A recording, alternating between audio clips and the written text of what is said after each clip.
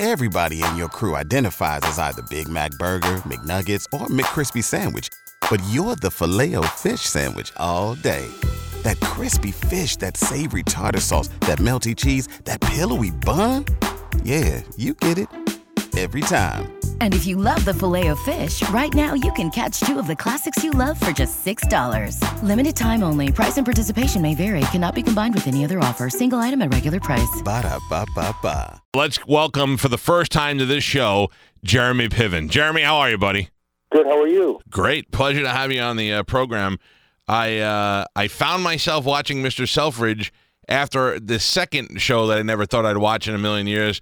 I got engulfed in Downton Abbey, and thankfully I did because one of the advertisements I saw turned me on to Mr. Selfridge, and I'm totally enjoying the show.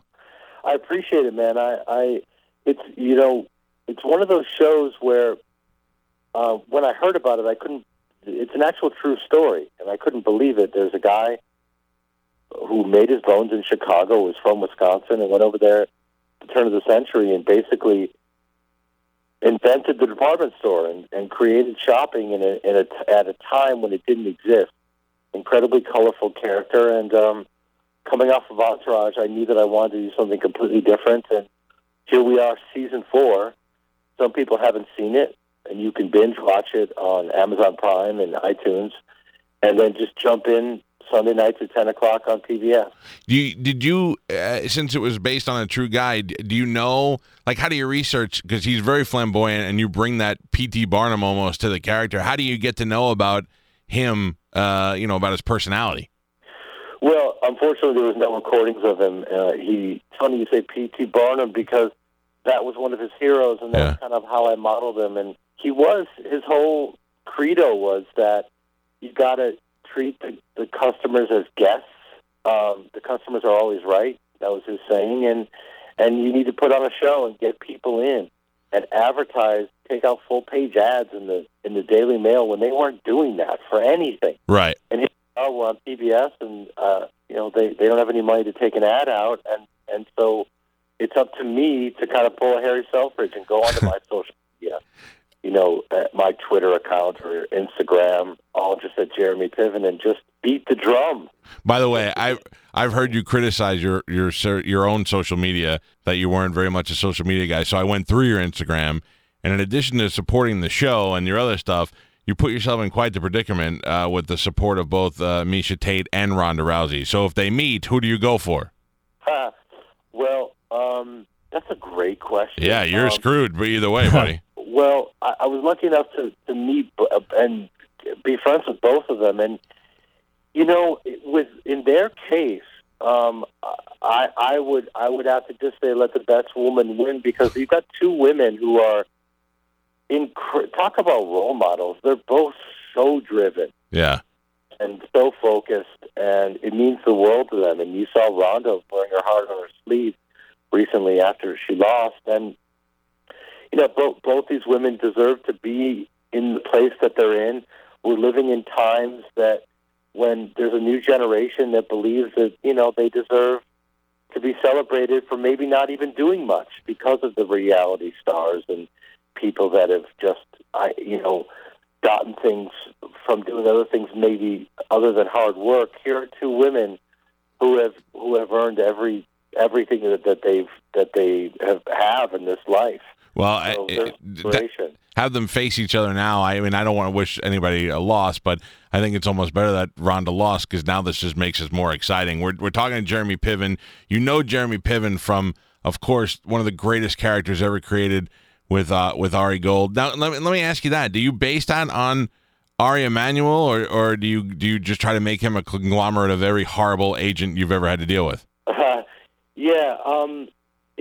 It's funny. It's been a real compliment that so many guys have said, "Oh yeah, they're doing me," or "That's my agent." And he specifically for me, I try to make it as specific as possible. And Ari Emanuel was. He's evolved now and is just crushing the game on an incredibly high level. But he was, a very colorful, driven, ambitious, reactive guy. Right. And that's who I personally based it on. And Never really said that as I was.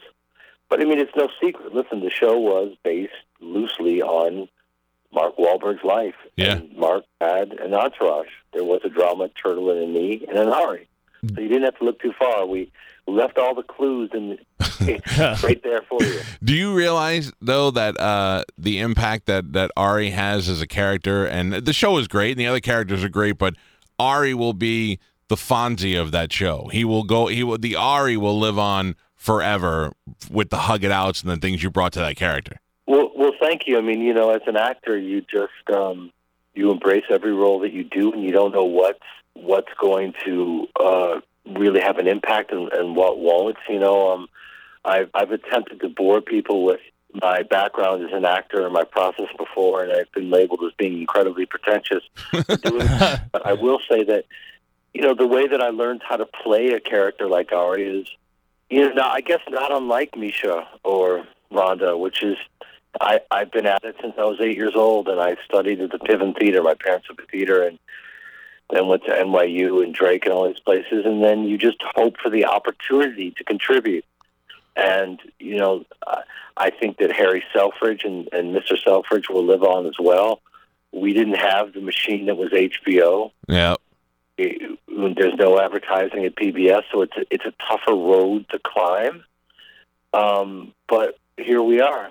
Well, listen, I also think that, and if I can continue to kiss your ass just a little bit more, some great smaller roles in great movies. I mean, that you had a very small role in the movie Singles, but we were talking about that before the show, how that scene just stood out, and how many times I've mentioned sitting here at the Gas and Sip and dissed in the Malibu, and like all these moments that you had in movies. So I'm so glad that you've had this you know, your career is gone on so strong and so long. Mr. Selfridge is on PBS, and like me, you probably are thinking it's not a show that you would watch. I never in a million years thought I'd be as engrossed in Downton Abbey as I was. I loved Mr. Selfridge. If you love Jeremy and his stuff, you'll dig this. And like he said, I'm a binge watcher now. I have no time to sit down and watch a show when it's on. You can go now to Amazon Prime and watch them all for free.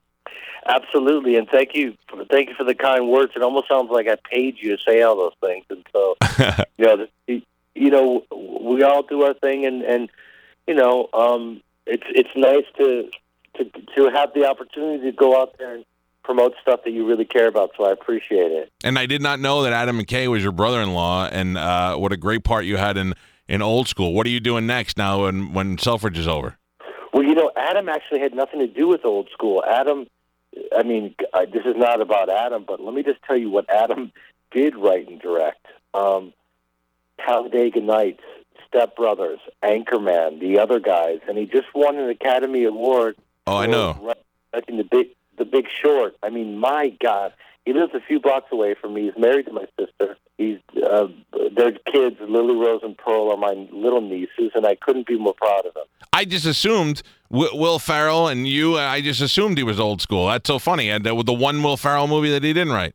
Listen, Adam is incredibly prolific, but you got to give that one to Todd Phillips, who is also a genius and prolific in his own right, and as you know, did all the Hangover movies, and that was Old School was a blast, and I love playing that kind of nerdy, horrible Dean, and I hope to never play him again. You are gonna have to, because there's some just.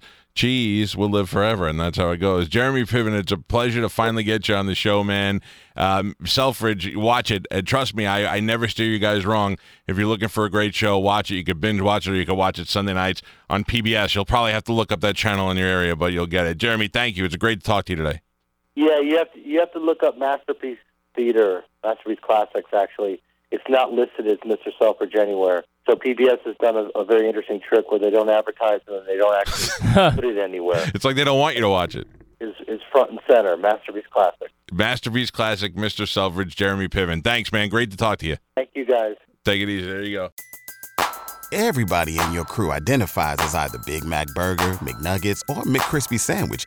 But you're the Filet-O-Fish Sandwich all day. That crispy fish, that savory tartar sauce, that melty cheese, that pillowy bun. Yeah, you get it.